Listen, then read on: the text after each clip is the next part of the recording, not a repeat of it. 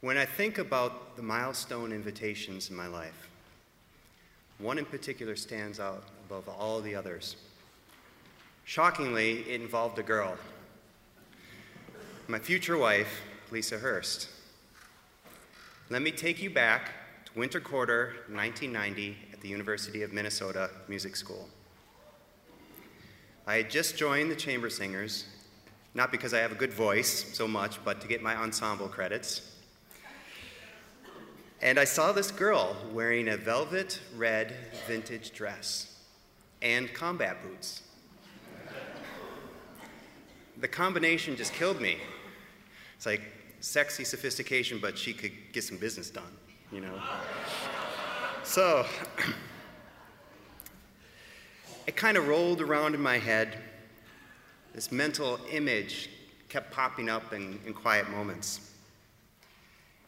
And I felt a burble, kind of a subtle pull and energy around that image and around this girl.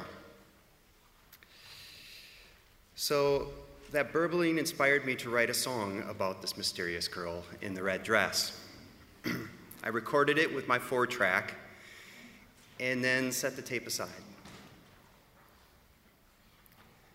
I wanted to ask her out, but should I give her a copy of the song she inspired? Is she gonna think I'm some weird dude, some stalker guy with a guitar and a 4-track? Our only interaction to that point had been a bit awkward. She still gives me grief about the line I used, and we had bumped into each other randomly outside of Ferguson Hall. I saw her there and I said, "Fancy meeting you here." Even back in 1990, that wasn't a cool line, you know? So either way, though, I kept thinking about her and seeing her in class, and finally, I figured, what the heck? I gotta go for it. So I scrawled an invitation to coffee and a card, and slipped the card and the cassette tape in an envelope, and I gave it to her.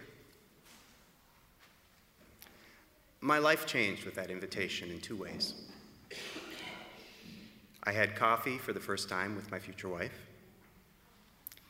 and I learned to follow the burble. Always follow the burble. So I figured it would be kind of lame to tell the story and not play the song. So I'll play it for you real quick.